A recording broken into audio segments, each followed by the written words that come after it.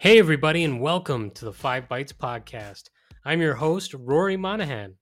On the podcast this week, stories include a roundup of the April Patch Tuesday news, including some early information on problems related to said patches. Microsoft Lapse is now in-guest within the Windows operating systems, both desktop and server operating systems. And Microsoft officially launches Windows 365 Frontline. For that and more, keep listening to this episode, which is made possible by my awesome sponsors, and that includes Network's Policy Pack, where you use Group Policy, Policy Pack Cloud, or MDM to remove local admin rights, manage lockdown applications, Java, browsers, and mitigate ransomware, plus more. And also brought to you by Numescent, the inventors of the first and only cloud-native container management platform for Windows desktops. And of course, also brought to you by ControlUp, end-to-end digital experience management for the work from anywhere era. ControlUp. Happy users, happy IT. If you enjoy the show each week, you have these awesome sponsors to thank. And now for some news. So a quick roundup of this month's Patch Tuesday news, at least the Windows Update related segment. So Microsoft's April 2023 Patch Tuesday brought fixes for 97 flaws, which, that's a pretty sizable amount if you compare it with previous months. And that includes patches for 20 elevation or privilege vulnerabilities, 8 security feature bypass vulnerabilities, 45 remote code execution vulnerabilities, 10 information disclosure vulnerabilities, 9 denial of service vulnerabilities, and 6 spoofing vulnerabilities. So just kind of looking at that, 45 remote code execution vulnerabilities is particularly troubling. 20 elevation or privilege vulnerabilities is also very troubling. And that's, just within the greater context that any vulnerability, all 97, should be of concern. But in particular, there was one 0-day vulnerability patched this month, which is CVE-2023-28252, which bleepycomputer.com reports is a Windows common log file system driver elevation of privilege vulnerability. And this vulnerability could let an attacker who successfully exploited this vulnerability gain system privileges. And this particular vulnerability lies in the Windows CLFS driver that elevates privileges to system, which is the highest user privilege in Windows. And Microsoft says that the vulnerability was discovered by Zhenwei Yang with Mandiant and Qin Jin with DBAPP Security Web Bin Lab. Additionally, Kaspersky said that they also reported this vulnerability to Microsoft. But as stated, there are other vulnerabilities that are particularly pressing there too, like several remote code execution vulnerabilities, and bleepycomputer.com highlighted several of these, including CVE-2023-28285, 28295, 28287, and 28311, which are not currently being actively exploited, but are vulnerabilities that lie in Office, Word, and Publisher. And given that they're Office components and Office is commonly used for phishing campaigns, these are ones that you would not want to sleep on either. The latest Windows updates also brought with it some pretty exciting news in the form that Lapse is now being installed or made available in guest within the Windows operating systems. And I'll have a more extensive story on Lapse going into the OS later on in this episode, so stay tuned for that. It's also reported that the latest version of Windows 11 in the updates will show a notification within the Start menu to back up files through OneDrive for some users. And some are upset with this, calling these ads, which is understandable because if you have an unwanted pop-up appearing within the Start menu embedded there, that does kind of display or present itself in a way that looks like an advertisement. So that is pretty understandable in my opinion. And another week, another scary security vulnerability, this time with the popular open source compression tool, WinRAR. Bleepycomputer.com reports that hackers are adding malicious functionality to WinRAR self-extracting archives that contain harmless decoy files, allowing them to plant backdoors without triggering the security agent on their target systems. CrowdStrike witnessed an example of this being used for exploits, combined with a utility called utilman.exe. Utilman is an accessibility application that can be executed before user logon, often abused by hackers to bypass system authentication. The utility has been used to launch a password-protected SFX file, which is that archive file, that had been planted on the system previously.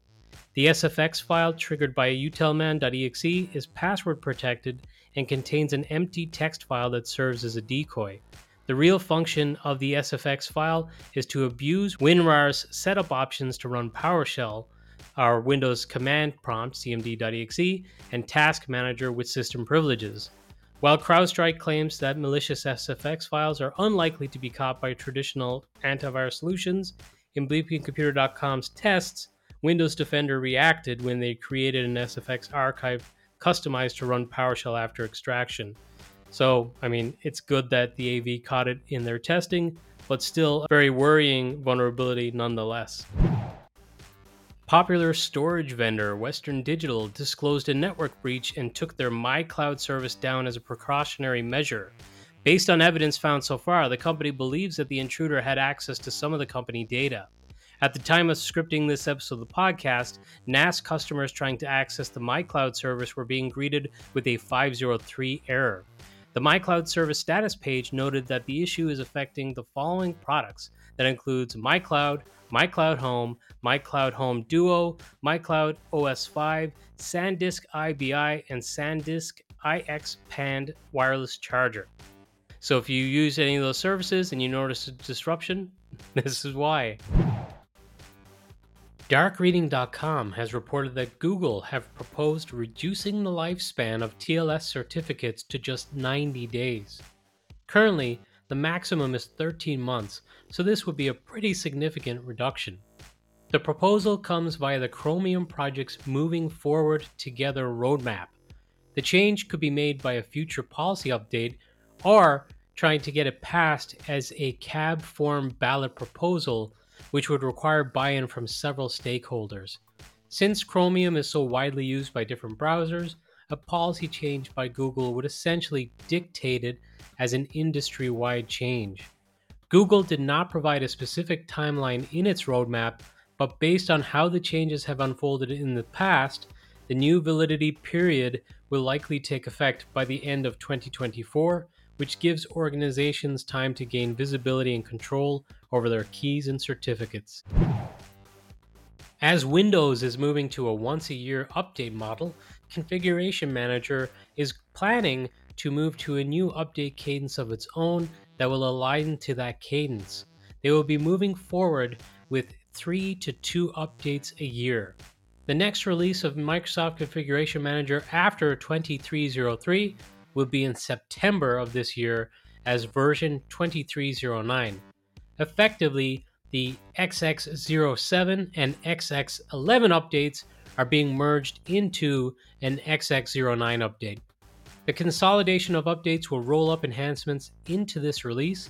Another outcome is reducing the number of deployments customers must manage annually.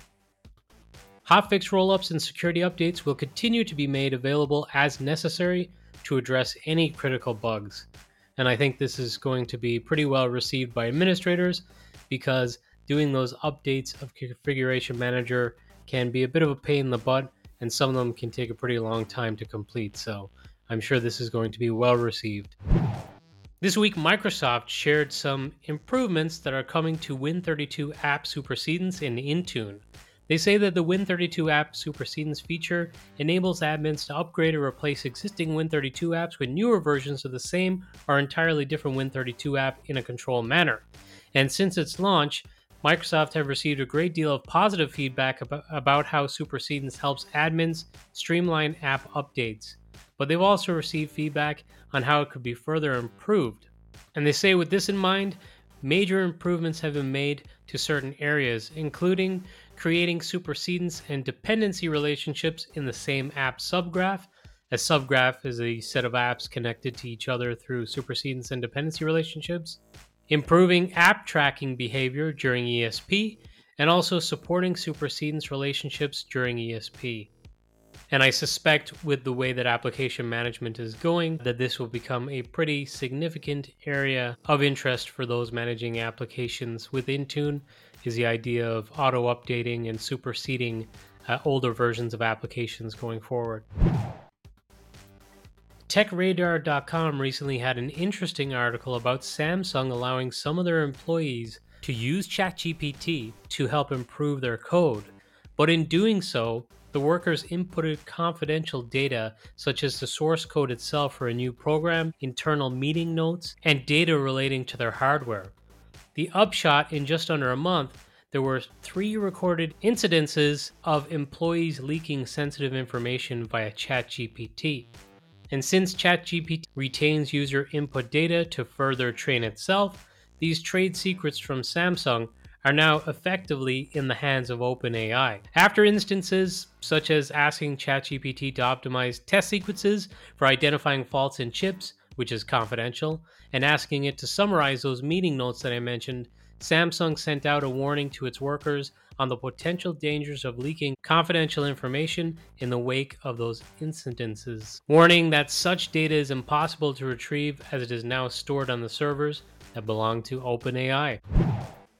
Another story of Google bringing an end to one of its products. Well, Google is ending support for the Dropcam and the Nest Secure Home Security System 1 year from last week, which would be on April 8th, 2024. The Verge reports existing Dropcam cameras will keep working until April 8, 2024, after which you will not be able to access them from the Nest app. And to soften the blow, Google's offering a free indoor wired Nest Cam to Dropcam owners who subscribe to Nest Aware. Non-subscribers will get a 50% off coupon.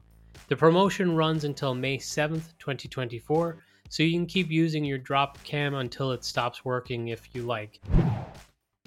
And to coincide with Patch Tuesday, Apple have released emergency security updates to address 2 new zero-day vulnerabilities exploited in attacks to compromise iPhones, Macs, and iPads. First, CVE-2023-28206, which is an I/O surface accelerator out of bounds write that could lead to corruption of data, a crash, or code execution. And they say successful exploitation allows attackers to use a maliciously crafted app to execute arbitrary code with kernel privileges on targeted devices. And the second zero day is CVE-2023-28205, and this is a WebKit use after free weakness that allows data corruption or arbitrary code execution when reusing freed memory. BleepyComputer.com reports this flaw can be exploited by tricking the targets into loading malicious web pages under attackers' control, which could lead to code execution on compromised systems.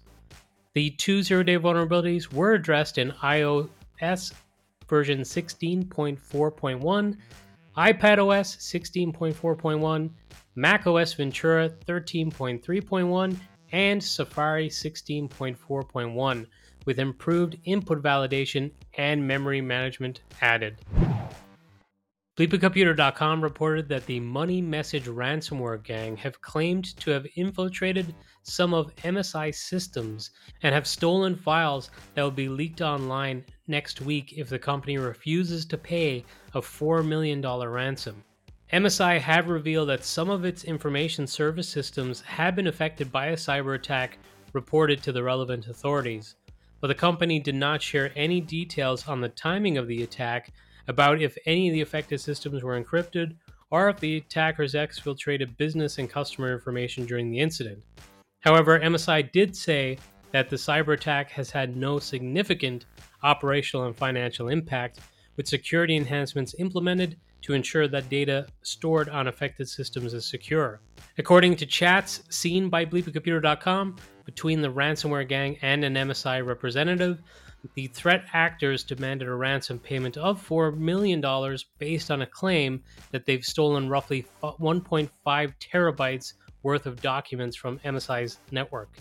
So I guess it'll be interesting to see when that deadline passes, if the payment has not been made, what data will be put out there by this gang.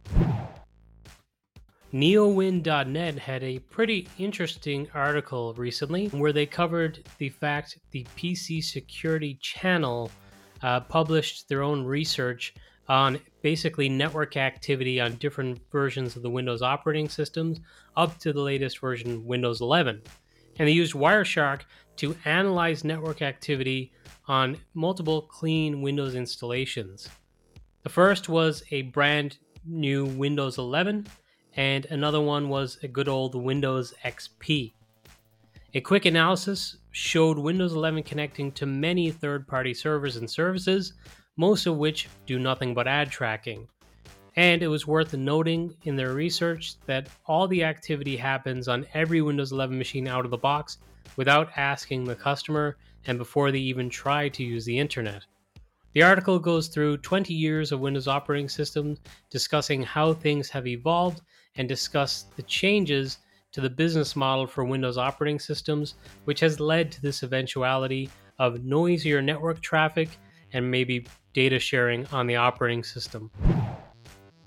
BetaNews.com reported on an issue that affected Outlook users where they could not send or receive email due to a policy change made by Microsoft that means email attachments now eat into OneDrive storage limits. Microsoft started to roll out the change at the beginning of February, but it seems that the pace of the rollout has increased as more and more users are hitting their storage limits and experiencing problems sending and receiving their emails. Microsoft are now consolidating cloud storage across Microsoft 365 apps, and this means that Outlook.com users now have less space available to them than they had previously. While there was plenty of warning ahead of the change, some are unhappy with the changes, with some complaining that they feel Microsoft is forcing them to pay for additional storage by upgrading to a different OneDrive tier. So certainly Microsoft is not the only company doing this.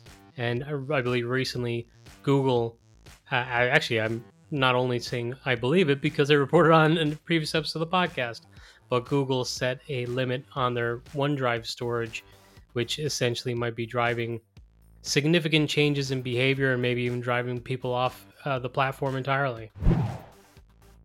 Good news for Windows 365 customers or potential Windows 365 customers. You now have the ability to provision cloud PCs for shift and part-time workers or others who only need a cloud PC for a limited amount of time during their workday. So this is something that I reported on multiple different episodes of the podcast previously, but has now been officially announced. And they say with this feature, a single Windows 365 frontline license will support up to 3 cloud PCs, and these cloud PCs can be used by any employee as long as only one employee per license is active at any given time. So instead of purchasing Windows 365 Frontline for every employee, you only need to purchase the number of licenses required to support the maximum number of concurrent active users.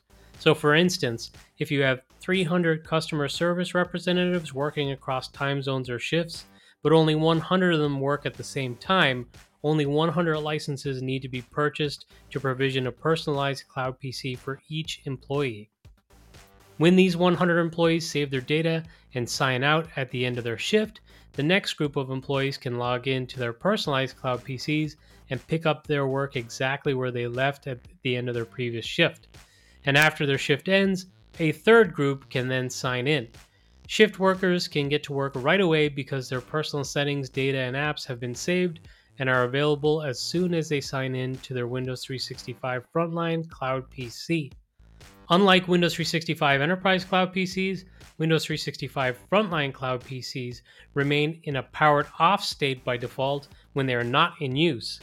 And when an employee logs in through the Windows 365 app or windows365.microsoft.com, their cloud PC is powered on, and when they select disconnect, it is powered off.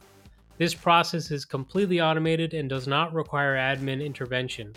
If a cloud PC is powered off, it will receive Intune policies and updates when it gets powered back on.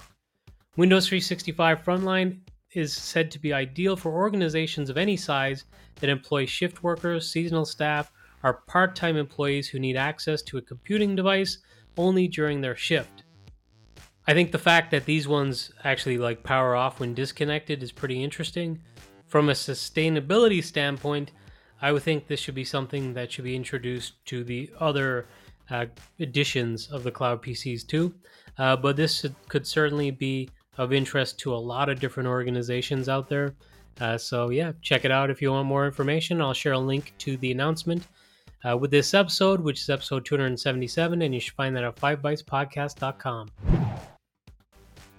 A word of warning to Citrix customers. Citrix published a knowledge base article, CTX 492837, which warns that after upgrading to Workspace App version 2203 CU2, customers may experience ICA launch delay issues. From Workspace App version 2203 CU2, cryptnet.dll will be loaded for checking certificate revocation lists. And if Crypto API is not able to access any Internet CRL server due to customer network security requirements, it will take more time for CRL checking. It leads to delayed launch of WFICA32.exe. The solution is to decrease default URL retrieval timeout and default path validation cumulative retrieval timeout by modifying the policy configuration, which you will find in the Group Policy Management Editor under Windows Settings, Security Settings, and then under Public Key Policies. The Times in the UK reported that one of Britain's largest outsourcers, Capita, were resorting to conducting much of their business through WhatsApp and Google Docs as they could not access their email recently. The access was removed for up to 3 days with speculation there may be a ransomware incident. Capita has a £94 million contract to manage phone lines and IT systems for England's primary care practitioners in the NHS, including GPs and chemists. But Capita, in their statements, stated, quote, "Working in collaboration with our specialist technical partners, we have restored Capita colleague access to Microsoft Office 365, and we are making good progress restoring remaining client services in a secure and controlled manner." End quote. So, obviously, a pretty large fish given the clientele that they're servicing, and a 3-day disruption is pretty significant. ControlUp Real-Time DX version 8.8 has been released with official support for Azure Virtual Desktop that will bring customers 190 new metrics. There's also Windows Service Monitoring and State Detection, FSLogix integration and metrics, a new set of proactive triggering packs, multi-tenancy support, and much more. Again, for a full list of what is available in this version, check out 5bytespodcast.com for reference links for this episode. There have been some April updates to the MSIX packaging tool, and that includes simplification of MSIX image creation, MSIX MGR support for MSIX bundles, productivity improvements during MSIX image creation, accessibility enhancements in the MSIX packaging tool, and improved first launch experience for MSIX packaging tool. So maybe not as significant as the apparent compatibility improvements that were announced in the last month update, but still improvements nonetheless, so that's good. Last week marked a cool anniversary. It was 50 years since the first mobile phone call. The BBC reported that on the 3rd of April 1973, Marty Cooper stood on a corner of 6th Avenue in New York City and took a phone book from his pocket. He then punched a number into a large cream-colored device and put it to his ear while passers-by stared at him. Mr. Cooper, an engineer at Motorola, rang his counterpart at rival firm Bell Laboratories to triumphantly tell him he was calling from a personal handheld portable cell phone. He recalls there being silence on the other end of the line. Of course, back then there weren't many masts in the world, so it would be some time until the technology became mainstream. As the technology advanced, it was also incremental progress, as calls would be limited to 30 minutes and the handheld receiver could weigh close to 21 pounds.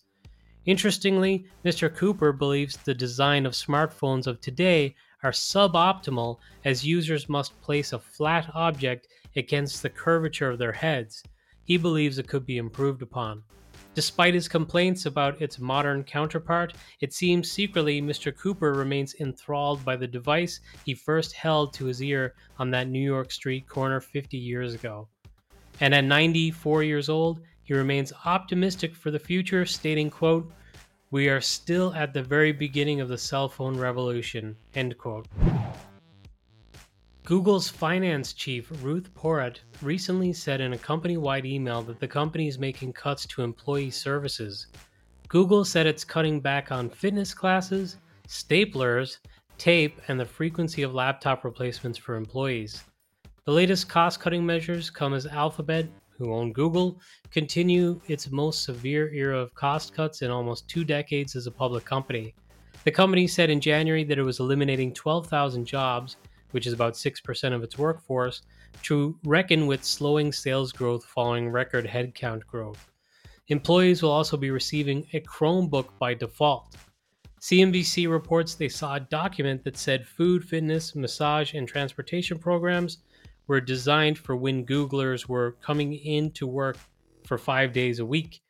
Now that most of the employees are in 3 days a week, they have noticed that their supply demand ratios are a bit out of sync, and they've, for example, baked too many muffins on a Monday, seen Google buses run with just one passenger, and offered yoga classes on a Friday afternoon when most folks are more likely to be working from home. So, I mean, some of it sounds sensible. I mean, if the employees aren't going to be there a lot of the time, then why have these extra perks or benefits that you're paying for if no one's really going to be using them? So, I mean, it kind of makes sense. It might sound like it's like taking away something that's valuable, which I mean, it is valuable if people use them. But realistically, I think people would probably prefer to just work from home and have that luxury than go in on a Friday for a yoga class. Ireland's law to enshrine a right to work remote has been passed by both houses of the Oireachtas. Deirdre Malone, who's a partner and head of employment law at EY Law Ireland, said she believes the law will be a game changer in terms of employees' rights, saying that it encompasses the right to request remote working or flexible working, as well as unpaid medical care leave, enhanced breastfeeding breaks, and the introduction of paid leave for domestic violence. It will be essential that the new code of practice will provide clarity in areas including employer requirements to undertake risk assessments in employees' homes and provide office furniture such as desk monitors and chairs, obligations around working time and rest breaks monitoring, and addressing data protection and cybersecurity concerns. The minimum service requirements, where there must be 6 months service before remote working and flexible working arrangements can be requested, strikes the right balance, according to Deirdre, between the rights of employees and the needs of a business, and it's something that employers are likely to be pleased with as it's contained in the final legislation. There's also been many who have raised concerns about there not being enough qualifiers for this right, and a concern about employee performance and additional costs to support remote work, amongst others. But regardless, it was passed, so now the bill will go before President Michael D. Higgins to be officially signed into law. So personally, obviously, I reside in Ireland, so I can comment on this one with my own experience. And I think it's actually pretty shrewd by our government because we have been experiencing a very severe housing crisis for a while now. So it might sound like, oh, well, if you have a housing crisis, how are people supposed to work from home? Well, yeah, that's true. But also, perhaps if more people work from home, then other real estate that's currently being used for businesses could potentially be transformed in the future into apartments and housing that could help improve the market as it is. But I guess that all remains to be seen. But hopefully, someone is thinking that way and has a plan to leverage this for the betterment of not just employees and their rights, but also just Irish society in general by improving the housing supply. Thanks to Patrick Van den Born for this next story, who has shared Citrix article CTX 491278, warning that customers hosting VMs in Azure may experience an error when attempting to create a large machine catalog or additional machines in bulk, resulting in failure to create new machines. This error will appear in Azure as too many attempts to copy from a writable resource, a managed disk. Please use a snapshot source to create many copies in a short time. Citrix say the solution for this at this point, they have observed up to 49 disks can be created concurrently, but for now, Azure suggests that customers use shared image gallery as a source for deployments at scale. On last week's episode of the podcast, I covered the fact that Intune management policies for managing LAPs was introduced. Well, Microsoft have also announced LAPs will now be natively integrated into Windows, and this includes Windows 10 and above and Windows Server 2019 and above. The feature is ready to go out of the box. You no longer will need to install an external MSI package, and any future fixes or feature updates will be delivered via the normal Windows patching processes. The LAPS support for Azure Active Directory is also in private preview, which I'd mentioned on a previous episode of the podcast, and they say that together with Azure AD, LAPS offers many benefits, including being able to retrieve stored passwords via Microsoft Graph, the ability to create 2 new Microsoft Graph permissions for retrieving only the password metadata or the sensitive clear text password itself, provides Azure role-based access control policies for authoring authorization policies for password retrieval, helps you manage the feature via Intune, and more. And there's also some new capabilities for on-premises Active Directory scenarios too. And this includes greatly improved security for sensitive secrets with password encryption. Password history will give the ability to log back into restored backup images. Directory Services Restore Mode password backups can help keep your domain controller secure by rotating critical recovery passwords on a regular basis. An emulation mode, which will be useful if you want to continue using the older LAPS policy settings and tools while preparing to migrate to the new features. Now, there's a big asterisk on that one, and that's coming in just a moment. And also a feature for automatic rotation, which will automatically rotate the passwords after the account has been used. Now, I just said there is an asterisk, and that is because one of the early Patch Tuesday fallout stories is that Microsoft is already investigating an interoperability bug between the recently added Windows Local Administrator Password Solution, or LAPS feature, and legacy LAPS policies. And Microsoft have confirmed reports that applying the April 2023 updates will break both legacy LAPS and the newly launched Windows LAPS. They say symptoms include Windows LAPS event log IDs 10031 and 10032, as well as legacy LAPS event ID 6, and Microsoft is currently working on a fix for this issue. Until a fix is available to address the issue, Microsoft has shared a workaround to help admins restore LAPS functionality in on-premises Active Directory scenarios. And this requires either uninstalling legacy LAPS or deleting all registry values under the HKLM software, Microsoft, Windows, current version, LAPS, state registry key. So hooray, but also rough start. Rollout of support for Gmail accounts for those using the preview of the new Outlook for Windows has begun. And soon, you'll also be able to add support for Yahoo and iCloud too, as well as the ability to connect your mailbox through IMAP. Microsoft have said it's their intention that every person should be able to access all of their emails in one spot on any Windows 10 or Windows 11 device. You could check whether you can add a third-party email to your account by going to Choose Add Account at the bottom of the folder pane, or click Accounts, Email Accounts, Settings, then enter your Gmail account and follow the prompts to authenticate. A lot of people are very excited about this and look forward to when this will become fully public. And great news! Citrix DAS can now deliver MSIX packaged applications to your endpoints using a couple of different methods. MSIX packages can be delivered from a network share and MSIX app-attached disks.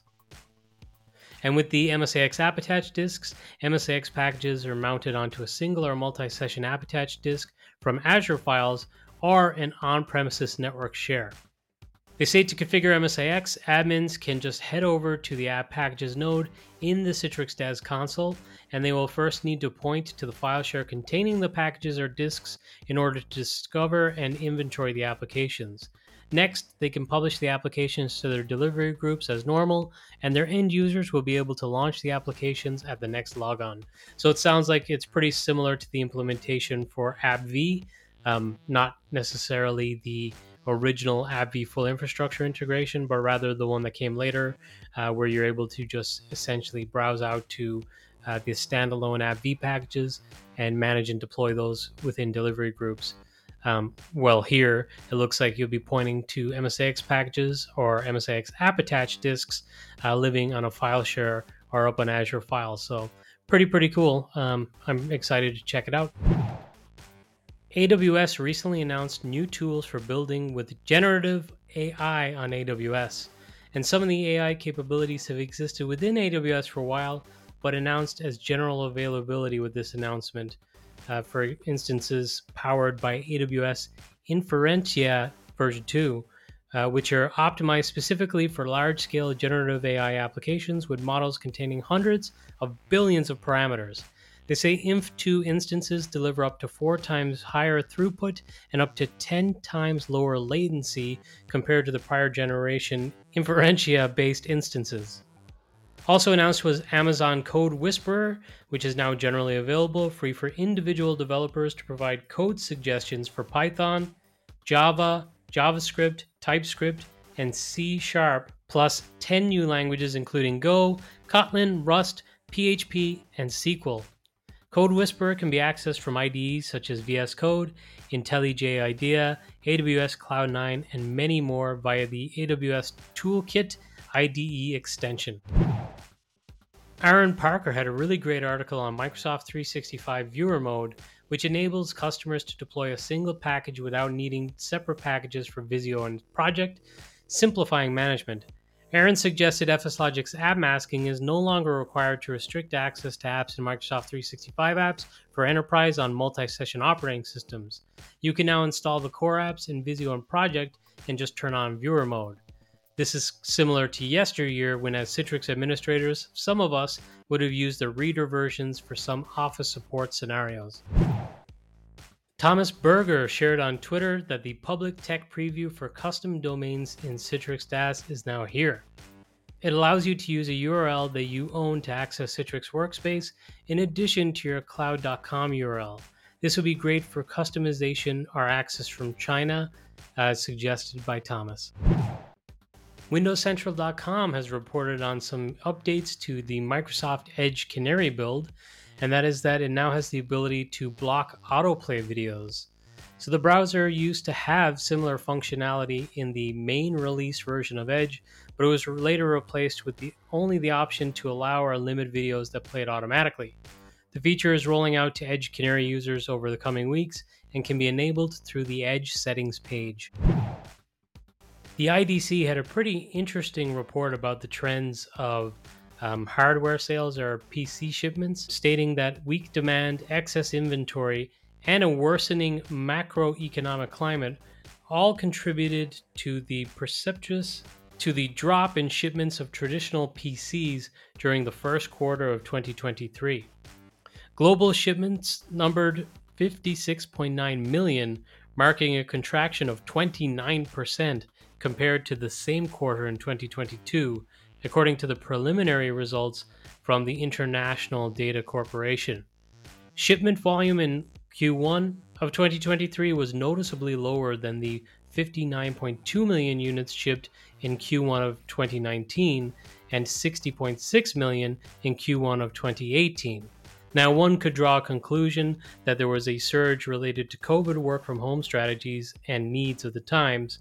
And worth mentioning, the IDC also published some other updated industry analysis, including on the worldwide desktop as a service marketscape, showing Microsoft and AWS as the dominant leaders, with Citrix, VMware, WorkSpot, NetApp, Google, Nutanix, and Aludo all as major players. And one final story for this week. Microsoft is reported to be changing the default behavior of the print screen key. In an upcoming update, the print screen will be changed to launch the snipping tool instead, But if you're not a fan of this change, the good news is this option is remaining in the Settings app. So all you'll have to do is go to the Settings area and just toggle it back off, which will restore the classic functionality of the print screen button. This is in preview, so it can be expected in a future update for Windows 11.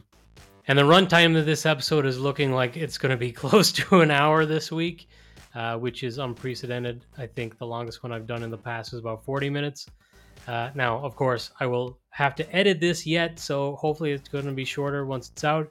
I even had to withhold some stories for next week's episode just because it's too long. But regardless, if you stuck through it, thank you so much.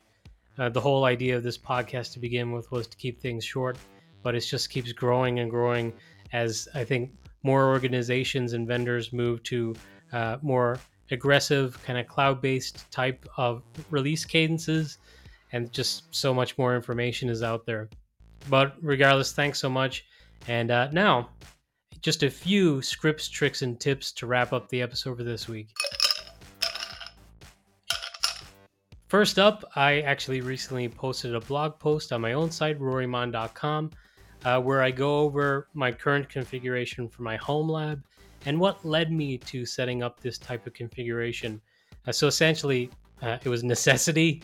I had limitations. I could not have loud machines, loud servers running a home lab. I just don't have the space. Everything has to be within my home office here, which I'm lucky to even have that. Before I moved into this house, I was keeping my home lab beside the TV in our living room. So I've always been kind of noise conscious and had to play within the limitations of the space that I've had.